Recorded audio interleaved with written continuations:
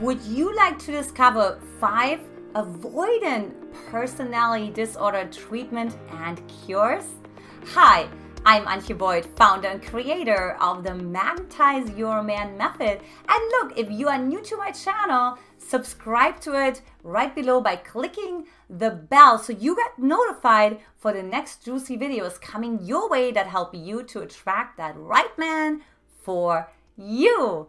So look, being an avoidant personality disorder is not always easy. I totally get it. Like, you're sometimes being forced to be something that you're not. And what the acknowledgement that's missing here is that you simply don't feel safe to connect. You just feel safer to be in your own space. You feel just much safer and just being like sort of like in your individual expression because you don't quite trust the connection to the other person. Sometimes this can also show up as extreme shyness and leaving your body. So I have 5 cures for you how you can turn that ship around for you. So let's go ahead and dive right in. Cure number 1 is slow consistency. So what happens here is when the avoidant personality disorder wants to disconnect, it's rather inconsistent.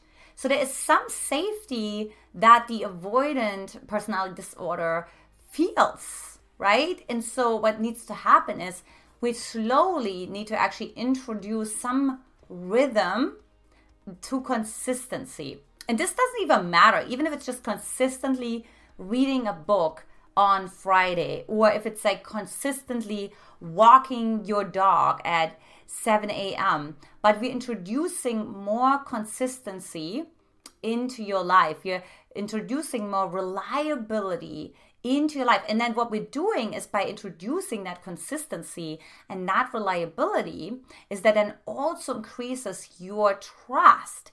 First and foremost, actually trust to yourself, because as an avoidant, like, you actually don't necessarily trust yourself. You don't trust all of your parts. And what we want to do instead is actually learn to trust all of your different parts inside of yourself. So think about how can you introduce slow consistency.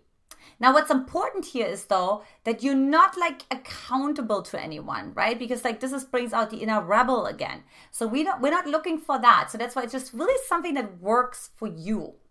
Right? It's not something that you have to do, that you owe anybody anything, and so on and so forth. But it's rather much more about it's for yourself. It's for your own self-growth. Cure number 2 is learn to share something vulnerable. Now, what happens so often is that when you're an avoidant, you actually, you avoid vulnerability. Because it feels extremely scary. Actually, your nervous system starts to really go haywire the more vulnerability you share, which is we have a tremendous amount of vulnerability hangover afterwards. But what you want to do is like you want to learn to just kind of like, it's like little like snacks, right? Like it's like little bites of vulnerability to move just a little bit closer to a person, right? So for example, you may just share maybe a sad moment you had. Or maybe you just share something unexpected that the other person didn't know about you. So you want to really think about like, what does that vulnerability mean to you? And then if that means, okay, now I need like a week break to recover from that, that's okay. But what we want to do, we want to consistently learn to bring just a tad of vulnerability into it. So what would you say if I were to ask you, like, if you really knew me, you would know that, and maybe it's just, hey, I sang musicals in high school, or I was afraid of spiders, or whatever the case may be. So it can be something simple like that, right? Or it could be like, I actually don't like candy, or I just don't like, whatever it is that normally everybody likes. So just really think about like what could be something for you that you could share, where you could signal your system it's safe to share something vulnerable, then quote unquote recover from it, recalibrate to that new, it's almost like a new baseline of vulnerability, right? That your system starts to feel safe and co-regulate with the other system, meaning with the other person. And that you continue to be present with the other person. Cue number 3, believe it or not, is be in your body. Now, what happens so often if you're an avoidant is you leave your body. You're like, see ya, I'm out, right? You disassociate because what happened is that your parents did not give you the attention that you really needed. You may have even gone through some extremely traumatic experiences where you completely cut off. It could also be that you had birth trauma, right? Maybe something happened where you like got stuck in the birth canal. The birth took longer or something happened in the womb, whatever happened, right?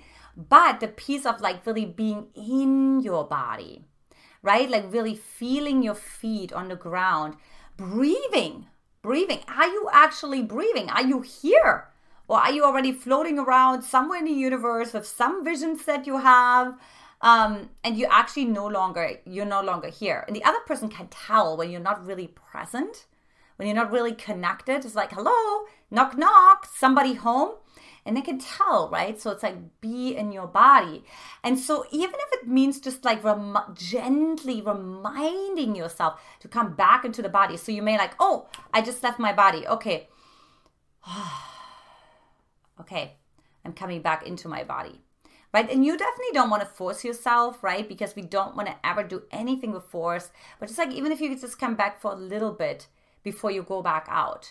And just like practicing, right? Coming back into the association with your body, with your heartbeat.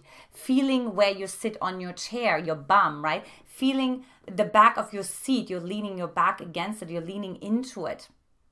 So going into all of those like feeling like markers for you to know that you are in your body and that it's actually safe to be in your body. Yeah, you can also introduce some touch, either like slightly touching yourself and really feeling what that feels like and really telling yourself that you're safe when you experience touch, right? Or when maybe just a friend hugs you. Maybe you can continue to tell yourself, I am safe. I'm safe while I'm being touched. Okay, like while my friend is putting her hand on my arm maybe, or something like that. Okay, or maybe I'm just receiving a hug. Maybe just feel this heart-to-heart connection, right? Both hearts beating in rhythm towards each other, saying that's safe. So it's a lot about safety here as well. Cue number 4 is integrate freedom into your life. Now, I don't know how much you know about my personal story, particular our wedding, but we realized that, you know, we both have an avoidant part inside of ourselves. My husband a little stronger than I do. And what we realized was, hold on a second, how can we actually bring freedom into our life? Well, easy. So for one, we said, with this ring, I set you free. Yes, you heard me right. You probably felt like, wait, what? Did you say we were at a wedding and you're not in a cage, but you're actually being set free? Like, what does that actually mean? Let me tell you. Now, what so often happens is that we just sort of like hold on to what we want in a marriage or in a relationship or in an engagement, right? So we're not really looking out for all the parts in our partner and vice versa. So what you want to think about instead is, okay, so there's this freedom-loving part inside of myself. So we call it the wild man. And so as a partner, I'm asking myself, okay, how can I help my husband to be more present of that wild man and help him to feel free within the marriage? For example, so let's say he starts to get like, a little frustrated, a little aggravated. And I can just feel something's like a little off, a little imbalanced.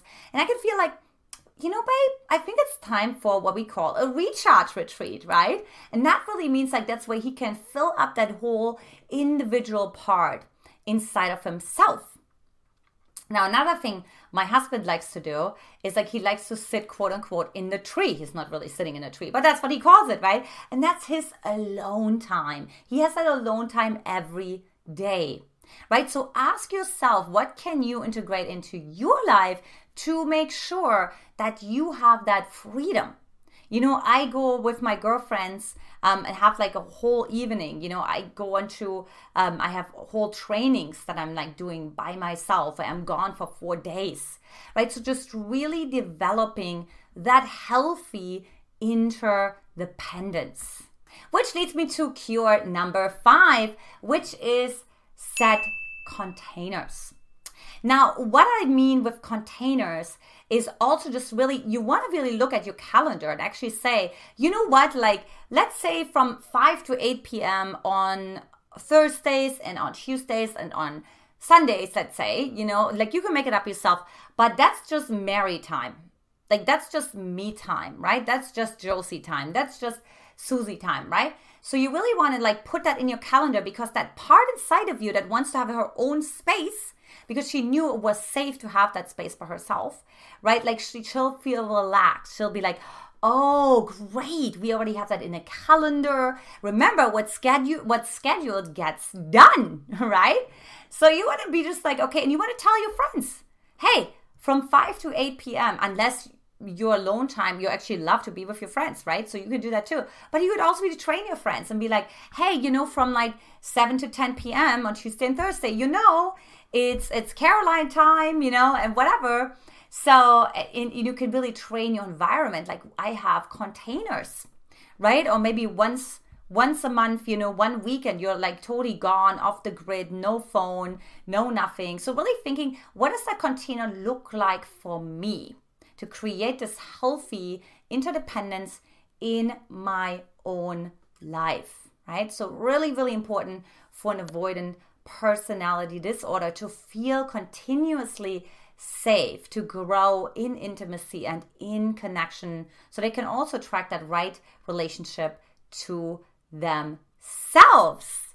So those are my 5 cures. So I'd love to hear from you. The question of the day is, would love to hear from, for one, if you have somebody in your life who has an avoidant personality disorder, and which of those tools do you think are the most helpful for that person? Or if that's you, which one resonated with you the most? Let me know in the comment section. Of course, look, if you love this video, share it with your girlfriends, like it, and subscribe to my channel.